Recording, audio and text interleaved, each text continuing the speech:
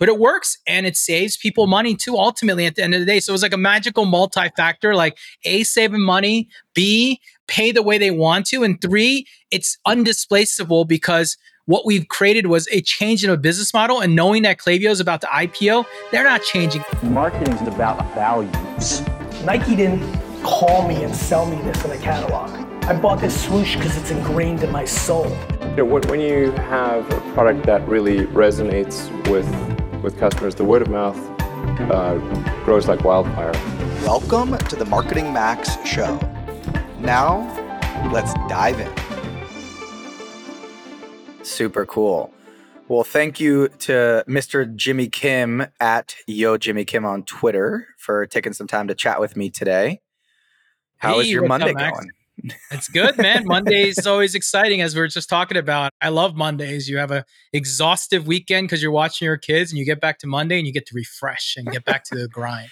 Man, I literally recorded another episode this morning with Chase Diamond, who we were just talking about pre-hitting record.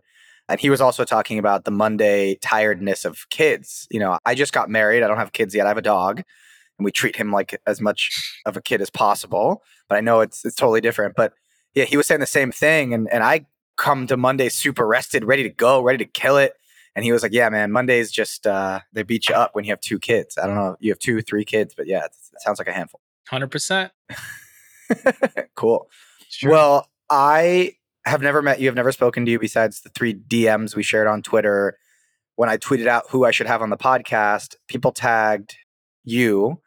And I was immediately like, oh my God, I need to get this guy on the podcast. Frankly, I didn't even know your name. I just said, I want to meet the CEO of Sendlane because I've been seeing you guys absolutely everywhere on Twitter. I saw you just raised a pretty penny from some pretty legit VCs or equity growth. I think you also took some venture debt as well, if I remember correctly. Yep. So we can get into all that. But yeah, you're building what I consider to be one of the fastest growing SaaS businesses, certainly in the e-commerce space, if not in all of the SaaS space. So would love to just pick your brain and learn more about what you guys are up to and some of the battle scars that you've taken on as you've grown this business. I think it's one of those things where I've seen it everywhere in the last 2 months, and everyone seems to be switching. Pretty much the entire industry of e-com is switching from Klaviyo, it sounds like, over to you guys, or at least that's what my Twitter is making it out to be. But then when I do my due diligence 5 minutes before this call, you guys have been around since 2013. So it's one of those quote unquote overnight success stories. So I'll shut up now. Would love to hear, the quick spiel in your own words of who you are and what you do, maybe from, day one, and give us the highlights of who is at Yo Jimmy Kim on Twitter. Sure, man. I'm happy to do it. So I will zap back. I'm going to start showing my age. So I've been around for a while. I'll start there, right? So a zap all the way back to 2001. That's where my first career started. So my story is one of those fun, interesting ones where I was going to school at Penn State and I wasn't failing or doing bad, but I really just didn't know what I was doing. The recession, the dot-com bubble had just burst and I wanted to get in computer science, but I didn't realize that once I found out a little bit about the money, it wasn't as exciting back then for me. And I was trying to figure myself out. So every summer I used to come back. I was washing cars at the age of 16. And when I went to college, every summer I'd come back and I'd go back to wash cars for my summer job. One summer I came back and I walked back and they're like, we don't have any summer jobs available right now. There's nothing. We're fully staffed. And I was like, well, crap, that's my only plan. I had no plan B. I was just a plan A guy at that point because I thought it would always be there, right? So I showed up and he was like, but you've been around these cars for long. Why don't you just go sell them? And I was like, okay, right? So I walked out to the front and, put on my tie and my suit and tie and no idea what I was doing. And I just talked to everybody. And that's like lesson number 1 that I learned. I had no judgment. I just talked to anybody and anybody, 16-year-old kid, 90-year-old grandpa, doesn't matter. I talked to him. Well, that led me to be the salesman of the month. My first month selling, I just sold a tremendous amount and I made my first commission check. And I remember staring at it going, that's $14,000. This is 2001. Whoa. Huge, right? So I'm like, wow. And I show my parents, they're like, yeah, you got lucky, do it again. So the next month I did it and I made more money the next month. And then my parents were like, okay, like you made more money in 2 months than you would have done it in 1 year's salary. What are you going to do? I said, well, I'd like to take some time off to figure out what's going on here. And, I'm come from Asian parents. They hated this idea, but ultimately they knew that I was hitting something right and it was working. So I did that. I started selling cars. I never ended up going back to school. I was always hungry. So I quickly moved in. By the time I was 21, I became a finance manager, then a finance director, a general sales manager. And then by the time I was 25, I was running 3 Saturn stores as general manager, including one that was a top 10 in the nation. I remember still standing up at the General Motors annual conference, this young kid, 25 years old, getting presented a thing and everyone just staring at me like, whose son is that, right? And I'm like, no, it's me. Like, I was running the store, right? So it was pretty exciting times. I still remember that day because it was like probably the most intimidating day of my life, as it was all like old guys in white hair and then me. And it was just very confusing, right? So, it was a fun time. Well, in 2008, the recession happened, right? General Motors shut down Saturn, shut down all this stuff. And at that time, I had been doing this for 8, 9 years at that point, and I was just tired, man. I was working 70, 80 hours a week. I worked 5 to 6 days a week, usually straight, and then I would take Sundays off. So I knew that I didn't want to keep doing this. As I saw the recession pop and I watched my money deflate and everything go to crap, I was like, this isn't the future. Like, being in car sales is not going to make me live for next 40, 50 years. I'm probably going to die because I smoke cigarettes and drink so much alcohol, right? Because I was always stressed out.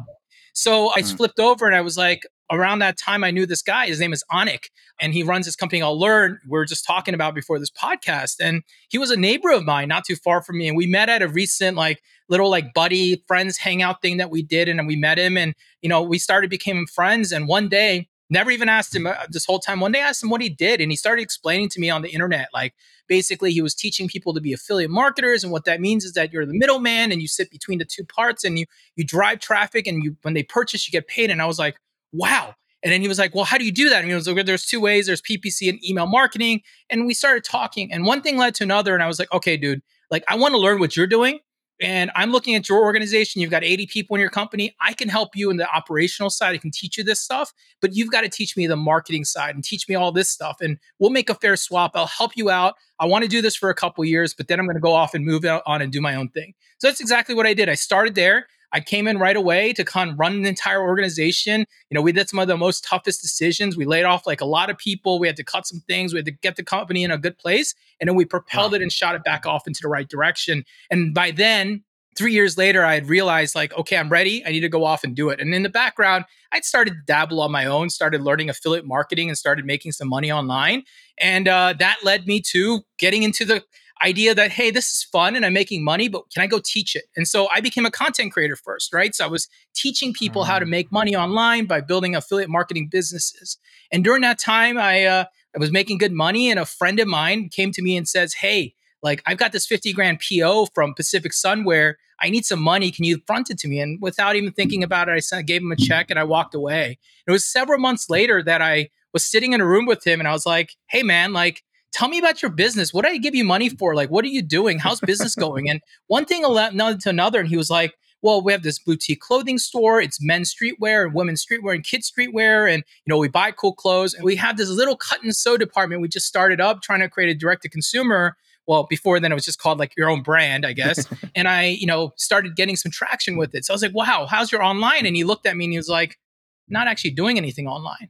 This is 2013. So I was like, that's it. So I was like, all right, let me come in. I'll run your marketing, do your online stuff. You do your thing. I'll keep you operating and moving forward in cash. You just do the product, creative, and warehousing and all that stuff, photography, all that. And that's what we did. So for the next 4 years, we started scaling this thing. We went from this retail storefront, 1,200 square foot storefront, to this 10,000 square foot warehouse where we had, all wholesale inventory, photo booths, 3PL. We did everything inside of there. And we scaled that thing north to $10 million plus. And it was a heck of a ride. And, at that same time, I was running this a content creator company that became a software company over time, because I started to hear the problems that my students were having, and I started solving them by hiring people to produce small, simple things like, hey, I really need an ebook creator. Well, let's go create something to make it. We don't need all these extra things. All we need is this template with these things, and that can create that book. So I started creating these really cheap, I would say, systemized products that were $50, $100 one-time payment that you'd pay me, and you'd download it or you'd access it on the web, and then you just kind of do your thing. And so I was doing that, and all of these things kind of came into this weird, interesting point where I had people wanted to buy and purchase those assets of that company. And then my e-commerce retail store, our partnership was starting to fall apart because I was a capitalist. I like to run Facebook ads and make money. He liked to be cool and didn't want the brand to get uncool. And we had a lot of conflict. And honestly, I just wasn't into that conflict and I wanted to go do something big. So Yeah. that's when it all kind of came into this thing. Now, why I tell this story? Well, back in 2013, again, when I was doing the e-commerce thing, when I was doing the content creator thing, we had this big general problem between myself and the other two co-founders. We all had our businesses. We all relied on email.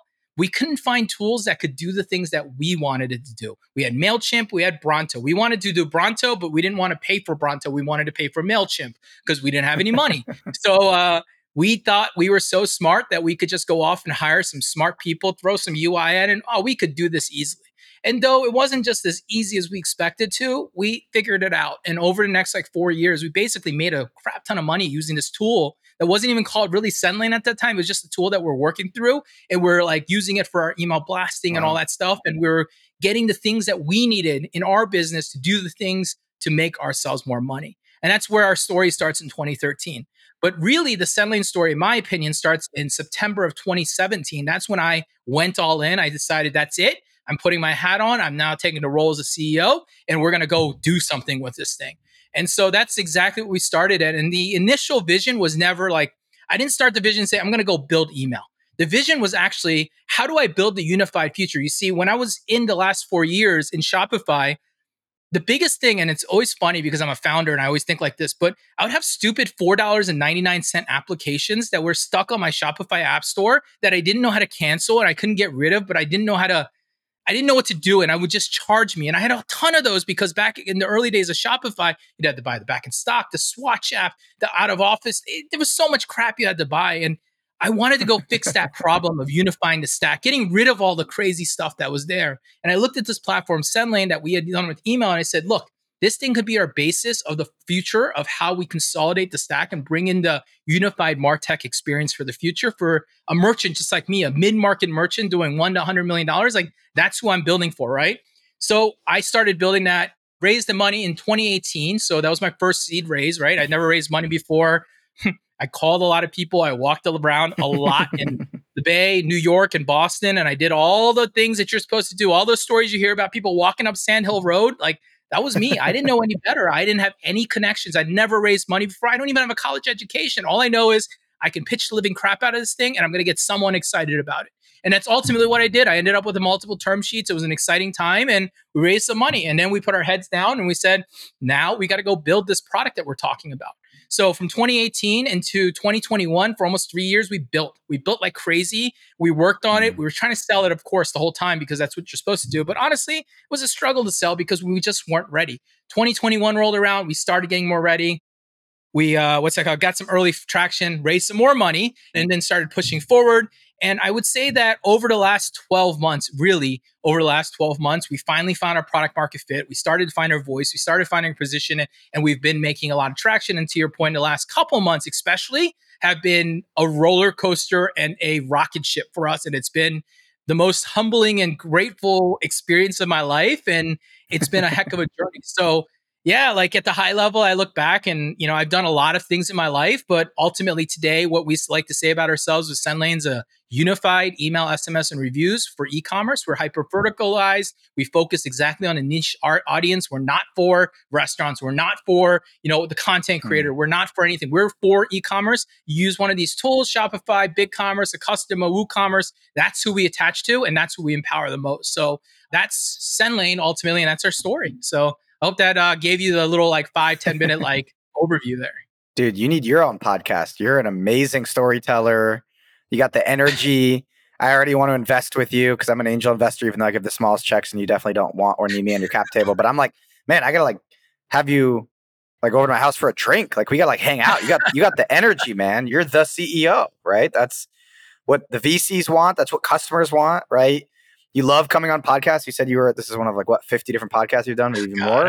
I don't even know how many I've done this week. Not this week. You're my first this week. I know I did 12 last week. So I'm all over it. Because I have a weird philosophy. I don't say no to any podcast, by the way. I don't care if you're a one person show in the basement. I don't care. I'm going to do your podcast. I'm going to do my best for you because I know that one day you will take off and one day I will get that credit back for time I've spent there. So I'm a big believer in that. Amazing. I love that. I love the leverage that you get from it, the paying it back that you get from it. And one of the things that stuck out to me among the 5,000 things from your story, or as you called it, 7 to 10 minute story there, was you used, or I guess to stick with the term leveraged, you leveraged your hard skills that you learned, finance and sales, from your car sales days into your first foray into affiliate marketing with Onic.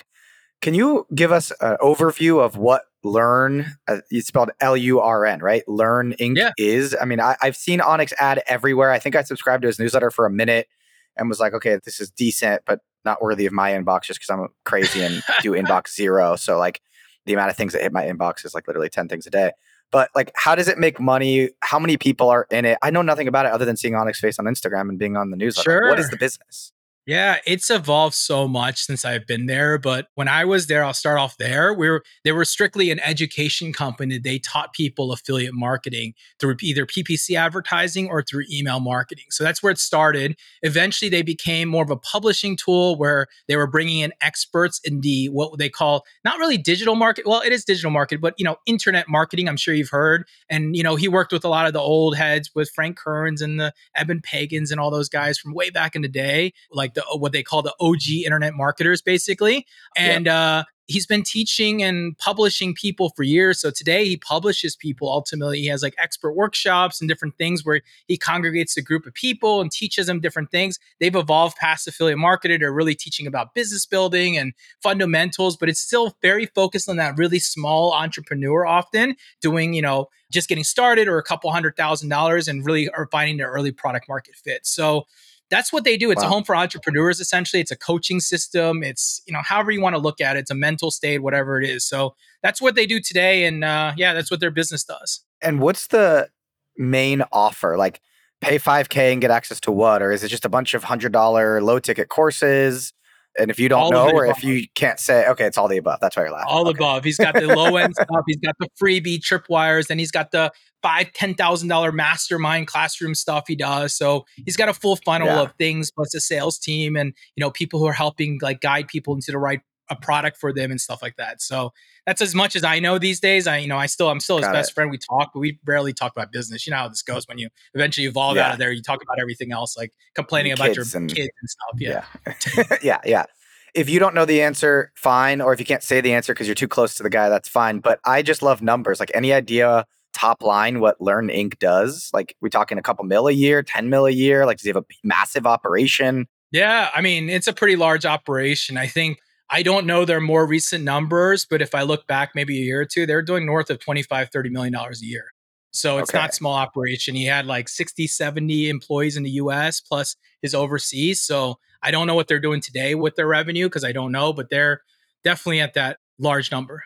And you met him in San Diego, right? You said you were literally neighbors. I actually met him in Washington, D.C. That's actually where I'm from DC. originally, from the Washington, D.C. metro area. So he lived about 5 minutes from me. I actually not in D.C. It was Maryland, right? So we lived 5 minutes from each other. I moved out west a little bit over 10 years ago to San Diego. So I'm actually not from the West Coast. I'm originally an East Coaster for 30 years of my life. And he's still based in D.C.? He's still based in the similar area that he is, yeah. Got it. I didn't know that. I thought he was also based in San Diego. And then I was going to ask you, it seems like there's a lot of really amazing, great internet entrepreneurs and marketers that come out of San Diego. What's the other guy's name? Billy Jean, or he's also Billy in San Diego. Billy Jean Marketing. He's down there. There's a lot of them. I mean, the Frank Kearns and all the guys, and Mike Philst, they all live out here. So yeah, it's not. I think the best way to say is like a lot of the people who end up in San Diego eventually get into like the lifestyle of San Diego, which is a little bit more laid back, a little sunny. You know what I mean? Like they get to a good point in their business and then they come to San Diego because it's a nice experience. Got it. Very cool. Very cool. Yeah. I mean, you said that when you were first starting to raise capital for Sendlane, you didn't know a whole lot of people. Did you try? I know you mentioned San Francisco, New York. Did you try any SD VCs? Do you have any community down there? Not really. It does not really exist for what you're trying to do. Yeah, no, I tried everybody, man. There was no rock to uncover. I basically did the old school like BD methodology. I went off to like Crunchbase and all these places like AngelList, and I basically found anyone and everyone, and we just emailed everyone one by one, and we emailed them. And yeah, we met people in San Diego. San Diego is much more like back, especially when I was raising, it was much more biotrust heavy, not biotrust, biotech heavy. Yeah. And so there was a lot more biotech and life science money down here. Definitely tried to raise in LA, tried to raise in the Bay, Seattle. I mean, I went everywhere to try to figure it out. But the road shows that we tried to do ended up normally in the big cities, just because you can clump together 6, 7, 8 meetings in a day, and you just fly around town and just try to meet people and just pitch and pitch and pitch until you can find someone that sticks. Yeah. And when you say we a lot, is that just because you're an awesome CEO, or did you have co-founders that you co-founded this with, that you were doing these roadshows with and really? Yeah, I had two co-founders. One was never active, which just kind of started with us. And then the second one was active, and then he exited in 2019. So when I was raising my seed, it was a we. It was me, myself. And I will always say we anyways when we're thinking about things, because it's everybody is involved is the company ultimately. If you like what you're hearing, please take a quick second to hit that share button and text it to a friend, post it in a Slack channel, or share it on any of your favorite social platforms. It takes us hours to make this show, but only a few seconds for you to share it with your community. Thanks. Let's get back to the show. Yeah, because I know you said you kind of built the tech with some other guys, early 2013. You had the tech working on your own projects. Fast forward to 2023, one of the guys left early, one of the guys left in 2019. Now you're the CEO. You've taken on some other investors on the cap table. Walk us through the stats. How many employees? If you can share revenue numbers, like give us a sense of how big the operation is today. Sure. No, absolutely. So yeah, the two co-founders are no longer in the business. We bought them out. The cap's clean there. Obviously partnered with some great firms. So our primary backing is from this company called Five Elms Capital. It's $1 billion fund it's actually out of the Midwest, to your point, like where they are. They're out of Kansas City, Missouri. So very different. One never noticed, but there's a lot of money out there because they run great businesses and they're great partners to the business. Wow. The team today, we're a little bit over 60 people. We're remotely all over the United States, a little bit overseas, a little bit down in South America. So we've got a pretty cool blend of team. We're actually a uniquely pretty balanced team of a sweet CS to engineering to sales. So it's like a 33 mix here, because all of them are very important and mission critical. The business will do north of $10 million this year. So annual recurring revenue. So, and we're growing at a tremendous pace right now, north of 200% year over year. So we're moving really fast. Whoa. May I ask if you're profitable, just out of curiosity? We are not profitable yet. My plan is to hit profitability in the early parts of 2024. So we're not far. Cool. Very, very cool. What do you think are the biggest hurdles it's going to take to get you there? I think right now, we have and I mean this in the right way. It's like we have a lot of clients and a lot of people that want to be a part of Sendlane or join Sendlane, and we're being very smart about it. And it's making sure that the customers we're onboarding, we're doing a great job on, because we understand that how much of the word of mouth it carries on forward. So my biggest hurdle is just making sure that our customers are happy, they're utilizing the tool. And I know that the growth will continue on from that, because I think everything else is already checkmarked, and it's just really proving ourselves out now at this point.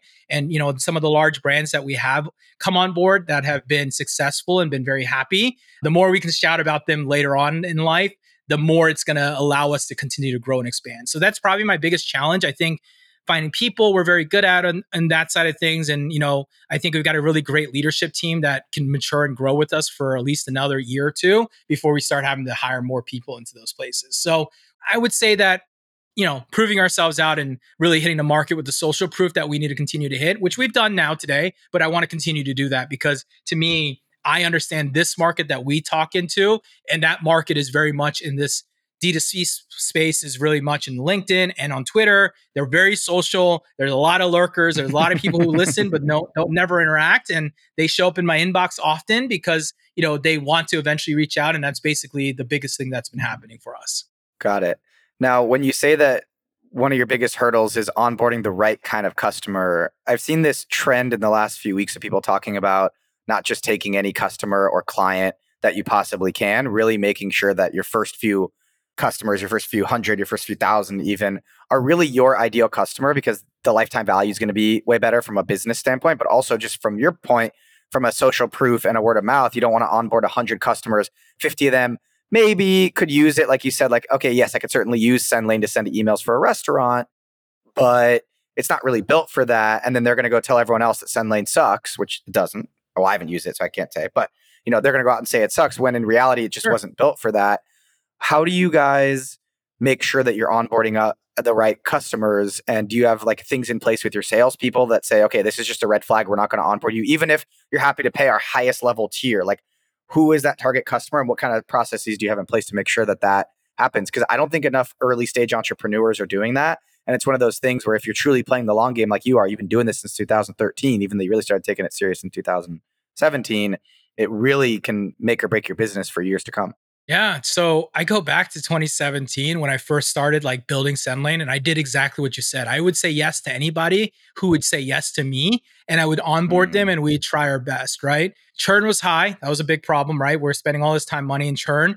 And acquisition is interesting because we, again, would say yes to anybody. And that ultimately led us to now, which has been interesting because we have this legacy business that ultimately formed businesses that we no longer are servicing. So to your point, Max, what's our ICP, right? I look at it very simply. They're making $1 million to $100 million. They're on Shopify, BigCommerce, WooCommerce, or a custom cart. They're selling a physical product. That's our focus. My salespeople know if we get a call and none of those boxes or one of those boxes are check mark, we tell them straight up right there at that point, I'm sorry, we're probably not the best tool. Here's a list of 3 other tools that we could recommend that you can go look at. That's probably a better tool for you. And to your point, the biggest reason why I learned this is I've touched a fire way too many times, right? I touched a fire, took the money, who was willing to give me a year ago, someone would offer me $4 or $5 grand a month. I would be like, oh my God, like, let's do it. Let's get going. Let's get moving. But then we'd burn all our time trying to make that customer happy, trying to fix peg into a round hole, like trying to figure out what to do there, right? Now, obviously, as we figured it out and we're onboarding customers that are paying 20, 25, 30, 40 grand a month, it's obviously, as long as you've got them aligned, it's so easy. The repeatable playbook, it allows your team to be well structured and optimal. So they know exactly what they're working on each and every time. And there's no new situations outside the norm that continue to appear. And that's, to me, the most important thing. It allows you to scale. I think knowing who your customer needs to be and allowing you to repeat that playbook is the most important thing to grow. And if you really want to grow at a high scale, especially, God, you got to have that thing down real tight, because every new challenge is one new fire. And as you know, in a startup, like everything's on fire and it's whatever you can prioritize to put out first. So, the less I can put in front of my team, the better it's going to be for our own success. Wow. You dropped so many little nuggets in there. So many little like one sentence, like just really smart things that I think every single entrepreneur should take to heart and to put in their playbook. I have to ask though, like, you've raised a good amount of money, and I really identify with the, in the early days, man, someone's willing to pay me $4 grand. I'll build any feature they need. I'll take calls on the weekends, right? Like whatever it takes. Early days of my agency, early days of my current newsletter business. Like, man, someone wants to spend double our highest package on, our rate card. What can I do for you? Right? Would you say it's easier when you have funds in the bank, the amount of funds that you've raised, it's easier to really focus on your ICP and turn business away? Like, how much has that helped you be able to just turn it down? It's harder. It's actually harder because here's why. You've got pressure. You got a pressure to hit your numbers. You got a pressure and a commitment. You're a big boy now, and you've got a board that's going to look at you, and they don't give a crap about they do, but they don't give, they want to see the number, right? So the pressure is even harder. To me, when we first made the shift into this market, we would still let some of these deals slide in because of the revenue and stuff like that. It was the moment I looked at my team and I was like, where are we stuck? How can we help? I have this weekly thing I'm asked to talk to my senior leader. Where are we stuck? And everything that kept coming to me was the wrong business. And I was like, we're wasting our time right now, because I know that this business has a longevity of 6 to 12 months before they're out of here, whenever their next contract is. Yet we're spending all our time trying to make these people happy. And I knew that it was really important to set that hard line. Secondly, as weird as this sounds, the more you establish this hard line, the better your customers that come in become too as well. The market starts talking about it. They're not for us. They're not for this. Don't try Sendlane. They're not for our market. They're for this market, right? We wanted to come out and become identified that way. And the only way you do it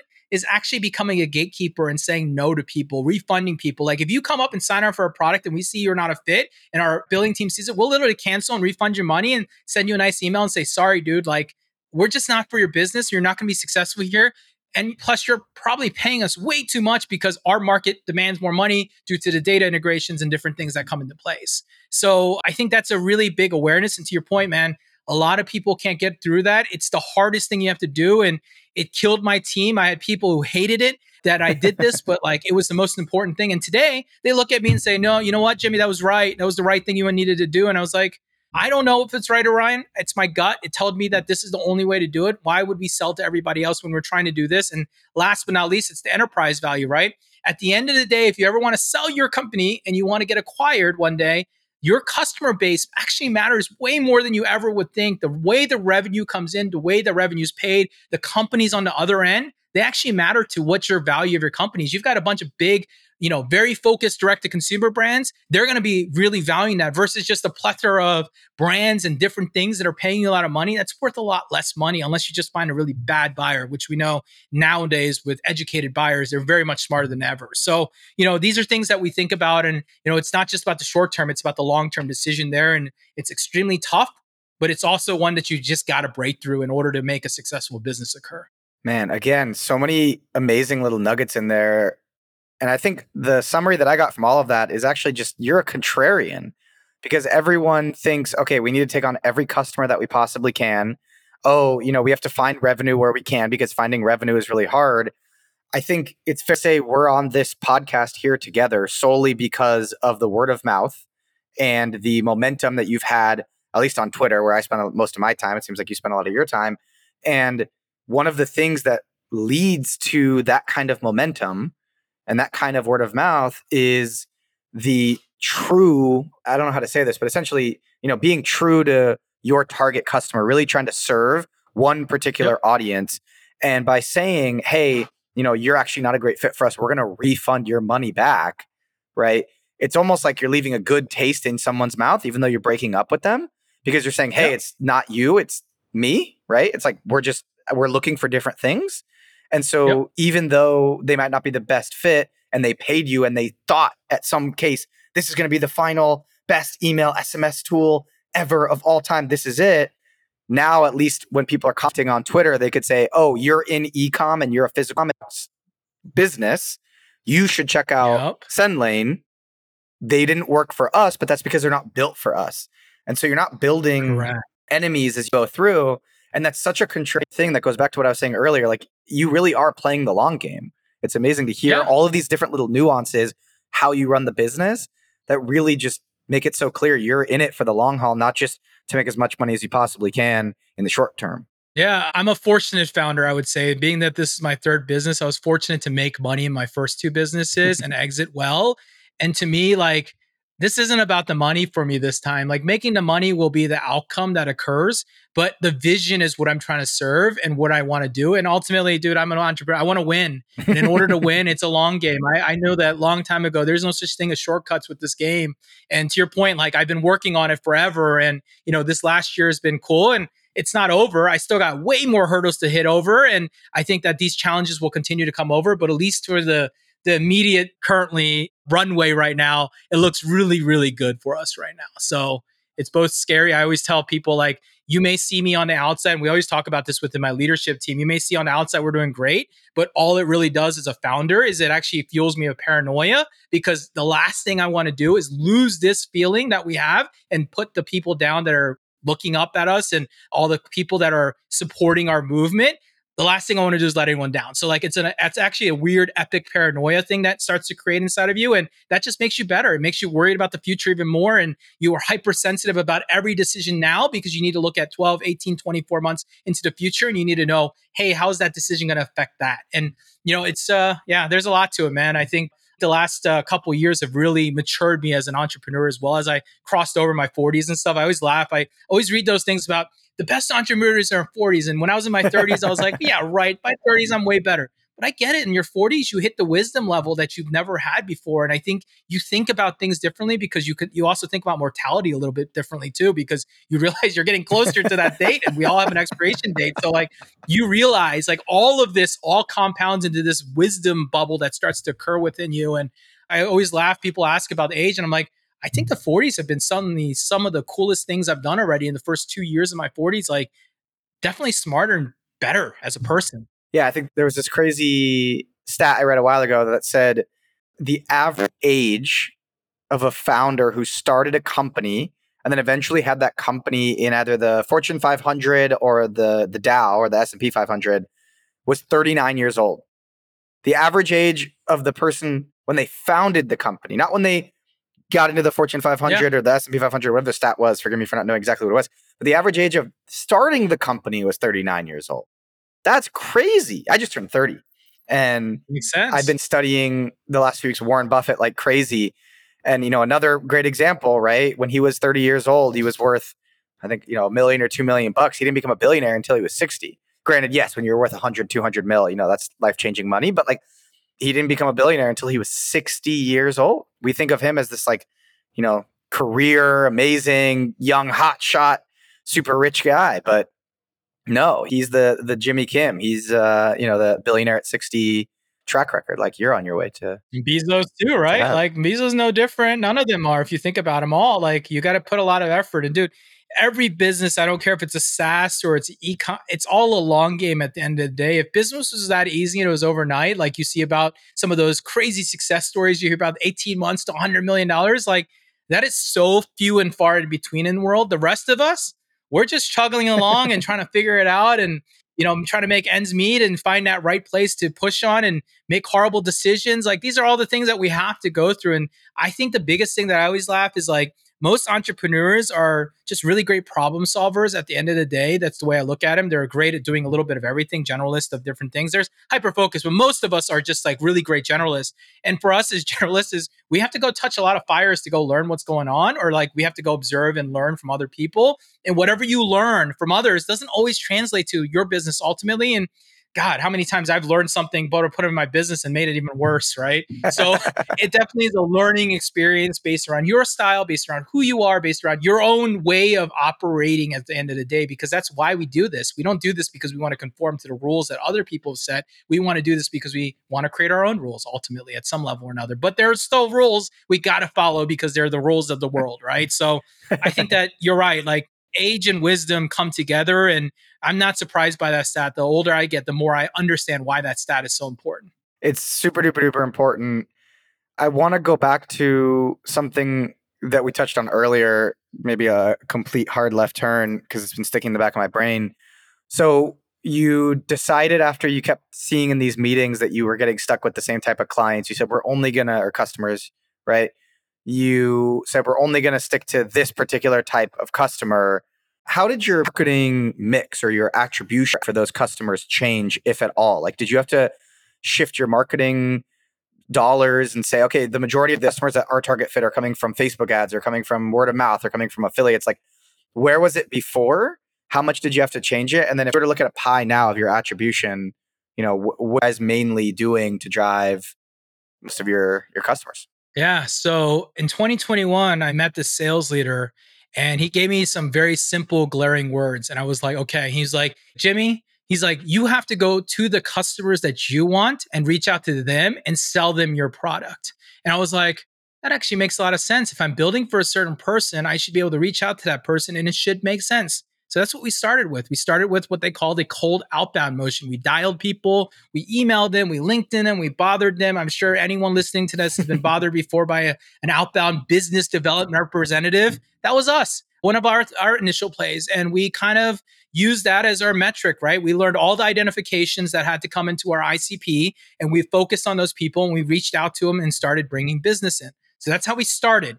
And we grew this team. We started to, have more and more people that came into it and started to break into the market and start to learn. And, inherently the biggest thing that I take back over the last, when we went through this process over the last, I don't know, let's see, 15, 18 months since we started that process, was that initially it was great because A, we're getting to the customers we never thought we'd get. B, it was giving us validation. But three, the feedback that we started to get, the learnings we started to get, what was winning, what wasn't working, getting the understanding of the market is, you can't have that unless you have a lot of customers and you talk to them. And so that was where we started, right? So I would say the majority of our initial money and revenue was completely outbound. I'm talking 90% of it was outbound at that point, 10% through probably networks and events, but really it was all outbound. And that's what we're spending our time on. But to me, it didn't make sense in a market. We're selling to marketers at the end of the day. And to me, I was like, marketers like to be marketed to. They like to be sold to through marketing. And I started to really take back, and I'll tell you just kind of the high level, like what we did and the mindset that we took really. We started off with understanding our marketing position, right? And what I mean by that is I look at the incumbent, right? We've got this company called Klaviyo that's raised 700, $800 million. They're worth $9 billion. And here's little old me. And I knew that I had to break something. I looked up at them and I really dissected who they are. And it really came out to two very simple things that I learned out of it. One, I learned that the whole David versus Goliath playbook, I sat there and dissected the living crap out of it, from T-Mobile to ClickFunnels to all these different companies that I've seen do it. And I just looked at what they were doing to try to understand it. And that brought my second principle out. My second principle was I had to understand what the weakness was, what the weakness of my competitor was. And I looked at him and I said, great, they got a great product, they have a great feature set, but they missed something. The missing something was they're brandless. They were faceless. They had nobody who's representing the market. Their customers are out there representing the market, but because they're no longer like the new hot startup and they were just kind of chugging along as a dominant leader, it was more of a passive agreement. And quickly, I recognized that I had a weird, unique opportunity as an email marketer with a background in being a retailer, that if I could tell my story and I could connect to the audience, I could start becoming involved in what I would look as the community. And when I look at this world of D2C, I look at it very much, I call it the middle of the funnel opportunity, because everybody's in the middle of the funnel in that market. There's still a small top of the funnel and bottom, but really a lot of them are very much a social play. They play, work together, they drive together, they go do things together. Their friends are other marketers and different things. And I realized that if I can't break into that market, that's the market that's going to allow and accept me to get into this market and allow me to break and find places. So I spent time really figuring out how to break into that market. And I spent a lot of time in this. There was first thing we talked about earlier. I said yes to every podcast. That was number one. Number two, I went to as many events as I physically, humanly could go to. And I spent a lot of time on the road. So I'm talking 9, 10 weeks out of 12 weeks out of the quarter, traveling, speaking on stages, being able to go to dinners, go shake hands, the most unscalable of things. Everyone would hate this, but it was all about non-scalable opportunities at this time because you had to, right? And I would take every call that I could. I would talk to every merchant I could. Anyone who would take a call, I would talk to, because I needed to understand what I needed to do. And so that's what I did. And then, of course, I used social media as my third arm, as something that I wanted to go out and talk to and continue to say the things that I say. I know that people listen to me now, but I was tweeting a year ago and no one listened to me. I used to get 3 people to look at my stuff and I might get a like, but I didn't quit. Because for me, I knew that it takes time and persistence in order to do it. And my goal is to be at the place when the event happens. So we combined all that with all around positioning, right? Really understanding our product and our power. And really, I'll tell you the simple secret that no one can really argue, right? In a good marriage, what's the good marriage of foundation? I'm sure you've heard this before, but in a marriage, they always say one thing. They say a good marriage is when 2 people hate the same things. They don't have to love the same things, but they got to hate the same things. They got to dislike the same things. So what did I do? I looked at my platform, I looked at my competitor, and I said, what do we hate together? And I picked on those a lot. And I just continue to pick on those a lot. And I pick on the deficiencies a lot. And I exposed the things that they weren't even noticing that they didn't like. Well, they don't like now, right? And that created a new bubble for us. And then I combined that with all the cool things we can do that they can't do, right? Differentiation starts to matter even more. So it was like a combination of all those things that I just told you without going into every minor part, but like bringing it all together. It's, Max, I'd love to tell you the magic bullet, but the magic bullet is called sweat equity. You just work your ass off and you're everywhere and it works. And it may not work for 2 years, 3 years, but it will work eventually if you keep pounding on the door. And that's basically what I did for the last 2 years, is pound on the door until someone let me in. And finally, when someone let me in, I made sure that I was goddamn ready to be in there so I can make sure that I didn't fail or drop the ball. And that was the most important thing of it all, right? So that's the way I look at it. That's the kind of way that I kind of drove the go-to-market. And we continue to drive that. We continue to evolve that. As you said, I brought in some advisors now to help me understand the market. It wasn't just purely a marketing position with influencer. It was really someone I can talk to about my issues, talk to about what they're doing, and give me the feedback. When I want to make something or say something, I might ask him and they'll be like, Jimmy, that's a terrible idea. All right, let's move on. That was a terrible idea, right? You've got to believe in them. So finding those people, aligning with them, and having good support is really important, especially as me. I consider myself now a solo founder because really the company, when it took off, I was a solo founder at that point because everyone was gone. So I always say, like, you don't have that third party to lean on. So I can't talk to my board about it because I report to my board. I can't talk to my employees about it because my employer, my team is who trusts me to know the decision. So I've got to find peers and different people, which is why you got to have masterminds and groups or advisors. So that's kind of where that came into play. And it's all been this big circle of things that I've been working on for years, like the Chase story. I know you just made Chase earlier, but my Chase story was a 4-year running story. It wasn't a story of like, oh, I just went to him. 4 years ago, I reached out to him because I wanted to be friends with him because he was doing the same things that I love doing, which was email marketing. We weren't talking about him being a part of Sendlane. That only happened because the years and years of him watching us just push and break through just got him excited over time. And he wanted to join the team. So, these are things that you got to think about. And as you said, man, my team always says that this about me. I think very long term about it because my job or every CEO's job is two things. You got to be able to present right now on the ground floor, and you got to be 2 years into the future at all times. And you've got to be able to snap your mind in and out of that at all times in order to be a good CEO. And so for me, that's what I've been doing to try to be that. I'll say that I live more in the present today than the future I'd like to, but it's all part of evolution as a business. So that was my long-winded answer to that. If you like what you're hearing, please take a quick second to hit that share button and text it to a friend, post it in a Slack channel, or share it on any of your favorite social platforms. It takes us hours to make this show, but only a few seconds for you to share it with your community. Thanks. Let's get back to the show. So many nuggets, so many interesting things in there. One thing that really stuck with me that I resonate with and often preach in the content that I create is this concept that I first discovered from Dale Carnegie, right? This amazing, famous sales leader. And I don't know what you'd call him. Like the book, How to Win Friends and Influence People, is just one of the greatest books of all time. And he talks a lot about, especially in his speeches, how when you're trying to make a friend, or even if you're trying to pick up on a date on a significant other, random person at the bar, most people's initial instinct is to find something that you have in common. But in reality, the stronger bond that you can create way faster is if you find something you both dislike.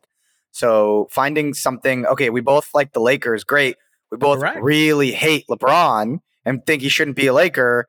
Okay, like we're really going to be bonding way faster than, oh, we're both Lakers fans. Okay, yeah, there's millions of us Laker fans. But like when you find something that you dislike, it just becomes so much more passionate. And translating that into your marketing, yeah, we both hate the fact that Klaviyo is so expensive. We both hate the fact that they don't have great customer service. It helps you resonate with your target audience so much quicker.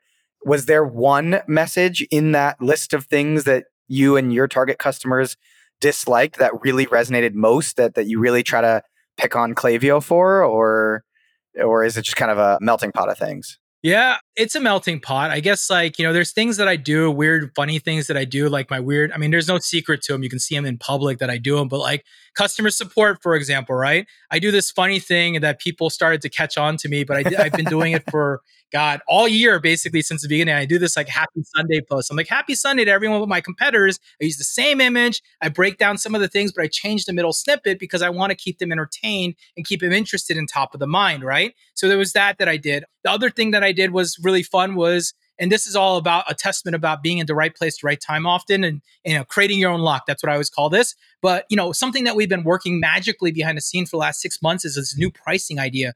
I hated the fact that you had to pay for contacts. Didn't make sense to me. Realized that they took an old adage playbook and they evolved it into theirs, but they didn't evolve it out. And so I've been getting this ready. In fact, I was laughing. I look at this as a big pivotal moment for us, but this wasn't that long ago, as we're talking about a month ago, but I had been creating this. I created this entire story guide. I had this whole idea how I'm going to go to market and release this noise. And then Klaviyo, the guys, they released this great memo into the world that hits everybody's inbox that says, we're raising prices essentially on everybody. And I was like, that's it. I'm just going to layer on top of it and just jump on top of it. We're going to peg on top of it and we're going to ride that noise with them because, again, who wants to hate what? We need to hate the fact that they're raising prices. So we're going to go hate on it together. And that's what I put out into the market, and that created more viralness. So like all these little things that I do, I would say that I prepare, I get ready and do the best, but it's about having that real-time action and being aware right now, right? I couldn't have done this if I was a social media guy posting for on behalf of someone. I couldn't have done this if I scheduled out all my stuff all the year. I couldn't have done this if I wasn't connected to the community, right? I was connected to community. I had a large enough voice. People were listening to me, and then it all hit at the right time. So, that's why we say, like, you make your own luck as an entrepreneur. You do all the things you work so hard for, and it's really just finding that right opportunity. And that opportunity will come to us, all of us, at least once in our life. We just don't know when it is. And if you're ready for it, man, it'll take off. But if you're not, it's going to beat you up and spit you out, and you'll move on forward, and you'll have to wait for the next one. So that's basically the best way I explained what I did. Like, it was all about like finding those commonalities, and those are just the two. There's a million other ones that I find commonalities around, but like those are the ones that really hit hard as a reset. Yeah, it makes total sense. One of my favorite lines ever is luck is where hard work meets opportunity, which essentially just means if you keep working hard, the timing will eventually hit, right? The goalie will be away from the goal and you'll be in the right place at the right time to score. Klaviyo says we're raising prices, and you've been working on this new pricing plan for weeks or months, if not years. Boom, let's jump on it. Timing's right. It's not just luck. It's not just timing. It's the hard work that you put in. You happen to be thinking about it at the right time. Out of curiosity, what is the pricing that's so different, that's not archaic? Like, how do you guys price? Yeah. So we spent time over the last 6 months testing this, but the number one thing we learned with these businesses were very simple. They're 3, 4, 5, 10-year-old businesses. They have a lot of contacts and they want to keep that historical data. But in order to keep those people on your list, you'd have to pay for the contacts that were on your list, right? Pretty old adage ESP pricing. I looked at it and said, well, it doesn't really cost me much difference in money if you keep 100,000 contacts or 1,000 contacts in here. What costs me money ultimately is your mailing and your movement of data. And so I said, well, why don't they just pay on that and no one will complain because you're not paying for contacts? If everyone's complaining all the time that contacts are expensive, Klaviyo is expensive because they charge me for these contacts that I don't use, well, let's get rid of that talking track. So that's what we did. So we remodeled it all. It's completely different. It's unique, but it works. Wow. And it saves people money too, ultimately, at the end of the day. So it was like a magical multi-factor, like A, saving money, B, pay the way they want to, and 3, it's undisplaceable because what we've created was a change in a business model. And knowing that Klaviyo is about to IPO, they're not changing any pricing model. So I knew that I had opportunity to kick them when they're down and when they have no opportunity to defend themselves. Because if they're in an IPO process, which, that's the rumor right now, if they are an IPO process like everyone's saying they are, well, then they really can't change anything because their playbook has to stay exactly alike. So that just allows me to keep hammering and pushing on them while they're going to the IPO process. Plus, I think they're in a quiet zone too, so they can't even talk about it. So that's even better for me. And allows me to continue kicking them. So I'm kicking their shin. That's what I like to say. I'm kicking their shin like a little kid and causing enough problems for them. And I know internally from just hearing from outsiders that we are in their ether. They know about us, but they know they can't do anything about us right now because they're in an interesting position. And I use that strategical timing to continue to push on it and make sure that I use this. This is going to be my loudest stage that I'm allowed to be on because they can't even talk about me right now. So they have to just take my abuse right now. And that's the best part about it. And I'm going to continue to average, which is why I'm doing it through a summer, which generally isn't as big of a time, but our summers have been fantastic because we've been able to push on it. I absolutely love that. So if I could be selfish for a minute, you have been all over. Sendlane has been all over Twitter. I've said it multiple times in the last 53 minutes. You guys have been all over Twitter. You're kicking them in the shins. You're trying to be loud. You're trying to be vocal. You clearly have momentum, right? I love The West Wing, one of my favorite shows ever, probably my first or second favorite show ever. When one of their presidential candidates made a big push in the polls, he took the phone line and he was swinging it around. We got the big mo. I'd say you guys got the big mo. Who's ever editing this? I don't know who's editing it, but find that clip from the West Wing. We got the mo, baby. Josh Lyman. Okay, anyways, no more West Wing rants. You have the big mo. You're clearly doing something right. It seems like it's kind of fly by night, off the cuff, random, but I feel like it's a little bit more orchestrated than it seems. And I'm launching a really big SaaS tool, company, project, whatever, in the next few weeks. This podcast might be live by the time I make it live. But what's your advice to me? I don't know what your average like ARR is per customer. Mine's going to be about 5K per year per customer. So I don't know how similar it is. But what's your advice to me, who's just about to launch a SaaS, targeting agency owners specifically, 5K annual revenue per client, per customer? How do I get the big mo? How do I take some of this magic juju that you have, that you've created in the last few months, kicking and screaming at the shins of your biggest competitor. What's your advice to me, if I could be selfish? Yeah. Just so you have comparison, I guess what's interesting is my ACVs to your question there. What was my ACVs? 16 months ago, they're about 6K. Today, we're Wow. about 60K is our ACV now. So we've tremendously moved up market. I would tell you very simply right now is that the biggest thing that comes into just like agency, just like e-commerce is you got to get connected to the market. It's not about traditional advertising and you've got to spend. And as I go back to it, it's the unscalable things that you're going to have to do today till you get to a certain traction point. And to you, you're well connected in the market. You've got a community. You've got people who talk to you. It's just really engulfing around the people who you want to sell to and learning from them as much as you can so you can learn how to sell to them and be a part of them. So me, it goes still back to that day of cold outbound. I know every SaaS owner hates to hear that, but you got to go put, and that guy that told me, his name was Chris, and shout out to him for telling me this one line. Like, I don't know anything else, remember anything else really about him, but this is the one thing I remember. It's be where your customers are and stand in front and get the customer that you want for your product. And that's the most important things in the early days. So I would say you got to go figure out whatever it is, however you have to do it to get in front of those customers and show them the value, be able to pitch them, position it. And if you can't sell to them, you're not going to sell to anybody because that's who you've identified you're building for. So ultimately, that's what I'd be spending my time on.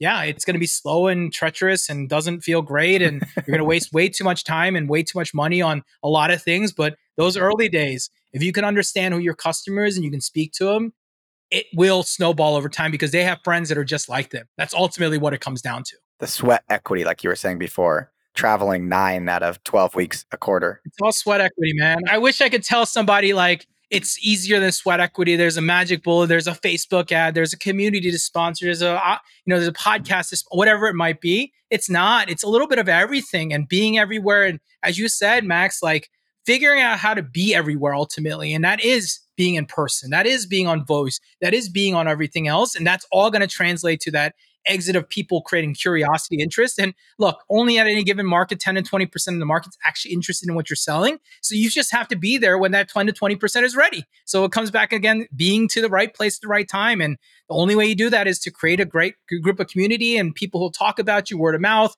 And then, of course, selling to the people that you want so that they're out there talking about the product and saying, hey, this product is really great for my business. And all their friends are going to say, your business is like my business. I better go check out that product.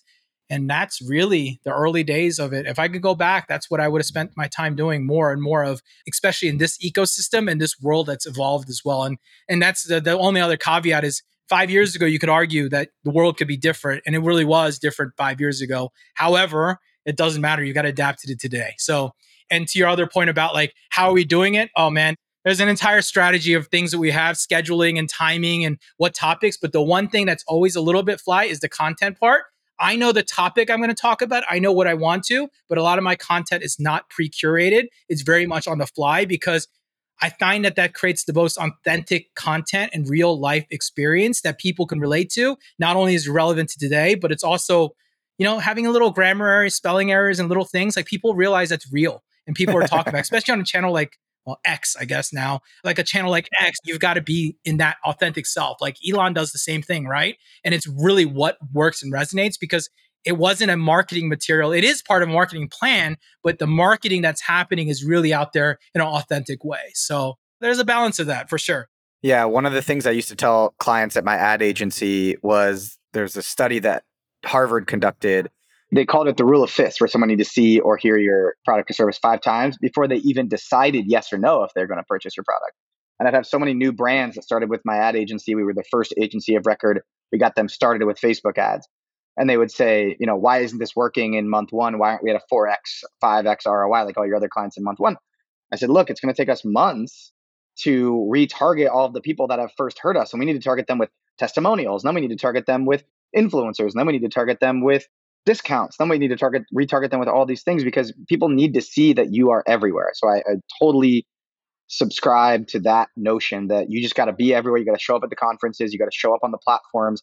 If your target audience is on LinkedIn, you got to be there. If you're selling food product and everyone who is your target customer follows food influencers, that's where not only your budget needs to go, but your time. It needs to be commenting on every single one of their posts, and it needs to be resharing all of their posts and just getting into the community, getting ingrained in the community. Jimmy, you and I could talk forever. I feel like we could pick your brain on all these amazing topics forever. We typically wrap with these 5 questions that are a little generic, but I think they make for great clips on Instagram and TikTok, and also just good to know from really interesting people such as yourself. So I'll rattle off these 5, what I call rapid fire, quick hit questions, and I'll let you get back to building your empire if that works for you. Sure, let's do it. Awesome. Awesome. Outside of that sales piece of advice that you got that clearly made a huge impact on you and your business, what is the best piece of advice that you've ever received? Have customer service and really give a shit about it. Very simply, like put the money and energy in it, even on the early days. I know that it's expensive and it's operating costs, but it is a differentiator, one that people cannot challenge very easily if you build it right from the early days. And it doesn't have to be some crazy structure. Just remember that it can be done in a very lean, yet very successful way. And that's something that we do here at Sendlane. I love that. I mean, Jeff Bezos talks about that all the time. Zappos founder, RIP, he talks about that all the time. One of He's my like, that's how I favorite built my books, whole man. business. Yeah, that's how I built One his of whole my business. favorite books is Tony Hsieh's Delivering Happiness. That was one of my favorite books, one that I continue to read. It was the one that I built my foundation of my first business on, the second business, and this third one. Dude, it's true. It's really hard to give up great customer service. And the first thing a person does if they ever leave your service is they compare you to that customer service. And if you can leave an impact and mark, it just makes them angrier. And again, gets them back to the anger points that you need to get them to come on back. So that is always important, man. 100%. What was your favorite class that you took in college? God, what did I love? I would say political science was one of my favorite class. I know it's kind of a BS class in its own unique way, but I liked it because it was Okay. opinionated and it was kind of like your early drivers of finding what's the best word? I know a lot of lawyers go in there. It's like finding ways to defend a position that really doesn't need to be defended or whatnot. I always agreed like that. I didn't do enough school to tell you anything else. I never really got into anything super exciting outside of the basics. So that's probably the most exciting because as far as I'm concerned, my English teacher told me I'd fail in life with English. So that wasn't, you know what I mean? Like, Damn. he's just my grammar was bad, right? Like, and I still think my grammar and spelling is bad, but I always laugh at like, if I look at my worst, it's my English teacher, but I'd like to show her that these word things are working for me. So, Man, you and I have a lot of similarities. My grammar and everything is so awful, is so bad. And they used You to write a hound newsletter. my parents. They used to hound my parents on it. And even to this day, I get people who respond to my email like, dude, you have like 5 typos in this like 5-paragraph email newsletter. I'll do it for free. Can I just like edit your newsletter every week? And I'm like, nope, this is who I am. Like, you either love me or you hate me. It's Yeah. real, it's authentic. Like, it's a reminder that, this is who I am. If you like the content, that's all that matters. Yeah. So you and I have a lot in common there. What would you say is your biggest career failure? God, my biggest career failure, I would say, is this is for the founders out there. I think this is important.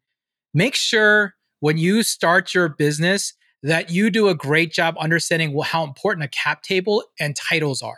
And I say this so importantly because don't give away your business just because you need someone to help you out. Don't give away equity very easily because it's really important later on in life if it becomes successful. And the same thing with titles. I see overinflated titles. Like, my buddy's the CMO. Well, you just screwed your buddy from a 12, 18-month ramp. When you guys take off, you're going to have to fire him. You know what I mean? Like, understanding how important that stuff is. So I would say some of the career fails are there. I mean, there's a lot of things. God, I failed at a lot of things, but those are probably the biggest failure, like the biggest points that I look back and say, man, this is the thing that I'm not going to screw up the next time I start another business is like, I'm going to understand what it means to own. Even this business, Sendlane, I was like, as much as I love it, I build everything into my heart and I don't care what I own on it because it's not about the money. I will say at the early days, I gave away way too much with my co-founders, even though they weren't even involved. And I gave them way too much equity and stake. They all got paid out the way they need to get paid out over the time. I didn't, of course, because I'm still in it. But like, I look back and I'm like, God, I screwed up. And you know what? It's part of the story, man. It's how I learned. I won't do it again. Wow. Great lesson. I hear that a lot from a lot of founders. They just gave away too much of their cap table too soon. Yep. And they didn't need that extra capital, or they just took it from the wrong person. And now that they are in bed with the wrong person, they didn't do their proper DD. And now they have to find someone good to come in to buy that other person out. And it's just costly. And it's like one of those things that you just can't take back in business. It's just a marriage, man. It's a marriage. Yeah, it's a marriage. It's a tattoo. Although you can, God forbid, remove both those things. They're both extremely challenging, not speaking from experience. 2 more. You mentioned that delivering happiness was a super impactful book. What would you say is the most impactful book on your life or on your career? God, such a great question. What do I love? I'm looking at my book stack here. You're not the first person to look at their book stack. Take your time. One of the books that I read early on that continues to always stay with me, and I always go back to the principles, is it's a book called Scaling Up by Vernon Davis. I'm sure you've heard of that book before. It's about the Yep. Rockefeller principles. I think that helped me become a better business person. I think it helped me understand it. But hold on. Wait, no, I just had an idea. The book that really helped me the most as a startup founder, I'm Okay. going to get real specific, is Crossing the Chasm. Yeah. Crossing the Chasm. That is the book that really, it helps you understand why the hell it's so hard.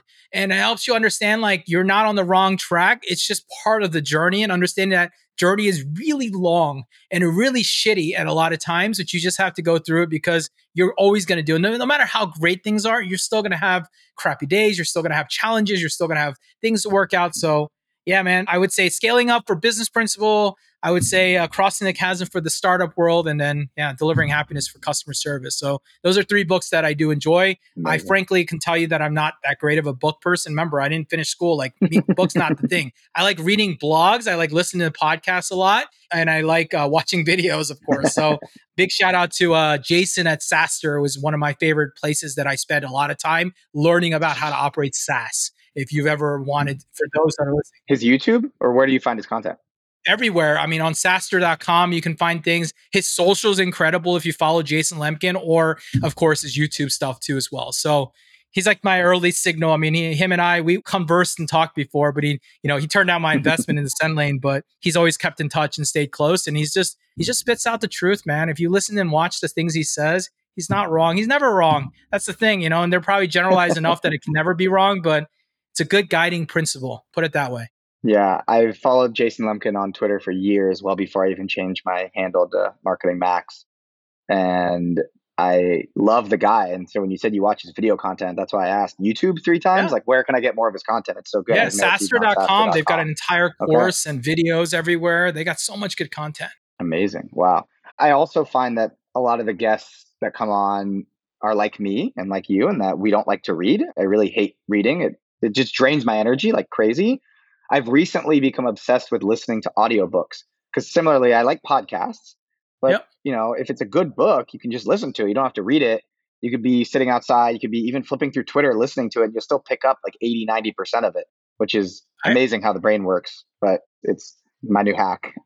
That's what I always say. It's some level of ADHD of some sort that we have, that I just need to walk, do something. Like I need to be doing other things. Like I need to be working on my car while I'm listening to a podcast. I'll digest it better that way than if you tell me to read this book. I'm actually a speed reader, and it's really funny. I can read really fast, but I don't like it. It's not enjoyable. Like I don't get sitting by the beach and reading a book. Like that's not me, but I will sit by the beach and watch a video on business. Yeah. Yeah. That's amazing. Yeah. That's amazing. Yesterday Sunday, I sat on the beach and listened to an audiobook about Warren Buffett. I'm obsessed with this book. I keep talking about it to everyone. But yeah, literally sitting on the beach just listening to an audiobook of Warren Buffett. It's 17 hours long. Final question of rapid fire, outside of work and even a little bit outside of family, but obviously family comes into this. What do you like to do for fun? Obviously we're entrepreneurs. We're obsessed with work 24/7, but what do you like to do for fun outside of this crazy thing we call business? I'm pretty sure I'm having a midlife crisis, but the 3 things that I do right now are I like to work on cars or build cars. So I'm a big car guy. I've been building cars for years, 20 plus years. Ever since I was 16, I was always building like fun little things. I'm building currently today is a 1995 Nissan Skyline GTR. That's what I build today. I brought it from Japan. Wow. and I build its right-hand drive. That's fun. I play poker. The story is that if I ever was not an entrepreneur, I would have been a professional poker player, a high stakes cash poker player. I still do that today, not as much as I like to. And then the third thing, I like video games, man. I'm just like everyone else. I like to play Call of Duty and talk crap to little kids and get my ass beat on weekends, So I'm okay with it. You know what I mean? I still play. My fingers aren't as quick, but I still play. So yeah, man, 60-year-old boy. I always say I'm having my midlife. Well, my wife always says you're in your constant midlife. But I was like, that's what I've been doing for 25 years. I was at a midlife crisis. It's just I've never grew up out of having fun. So that's really the 3 things that I would say I spend time on mostly these days. Amazing. Dude, thank you so much for coming on the Marketing Max show. It's been great getting to know you. It's been great kind of pulling the curtain back behind Sendlane. I see you guys everywhere. You absolutely are, to use your own words, kicking at the shins of Klaviyo, to use my term, knocking on their door. And I think it's just getting louder and louder and louder. Where do you see this going? I mean, where do you see, of course, you want to take them over or maybe get acquired by them one day, but like in your own mind, Yeah, I where do always you see it say going? this when I see this market, and I have a very different view of this market. I think there's enough space in this market to have multiple winners. I don't think I'm ever going to knock down Klaviyo. I think I can sit right next to them and be a true competitor in the market. And because of how big the market is, it doesn't require me to win the entire market to win this amount of money and value with it. I think that we provide and solve for a different thing that they are solving for.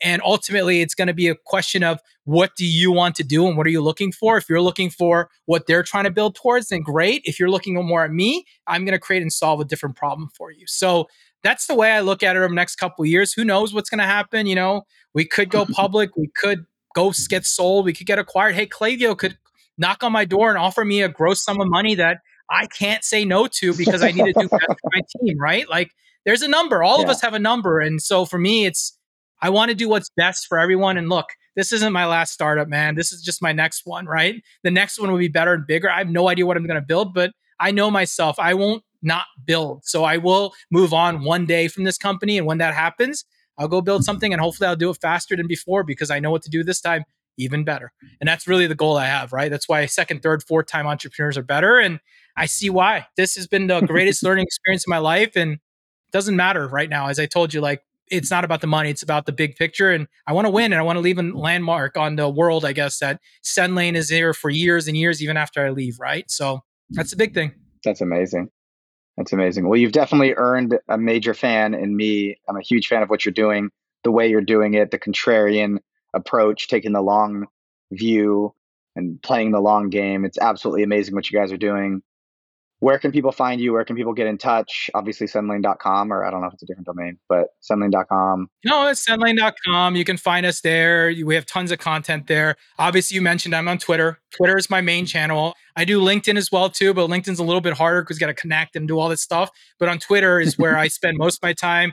I drop lots of crazy knowledge on Twitter, and my goal there is just to educate. I have no objective but to educate. And when and if you're ready for Sendlane ever, hit me up and I'm happy to chat about it. But otherwise, those are the two places. Outside of that, you'll probably find me at your favorite local direct-to-consumer event or dinner. Don't be surprised if you see me there because I travel a lot. I'm already looking at my September and I'm literally on the road every week in September at like 3 dinners a week, a boat, this ride, this event, that event, speaking here, speaking there. I'll be there. And that's my goal. That's amazing. Jimmy, you're doing it the old-fashioned way, which will never go out of style. I commend you for it. Major applause from me and my community. Hopefully we'll have you back on the pod when you've gotten that gross sum of money from either an IPO or Klaviyo, and we can talk all about the details of negotiating that. Have a good rest of your day. Thanks so much for taking your time. All right. Thanks, Max. You got it. Thanks for listening to the Marketing Max show. It takes me and my team hours to produce it every single week, but it only takes you 15 seconds to hit that share button and text it to a friend, drop it in a Slack group, or share it on Twitter, Facebook, Instagram, or any of your favorite social platforms. I appreciate you taking the time to check out my content. Have an awesome day.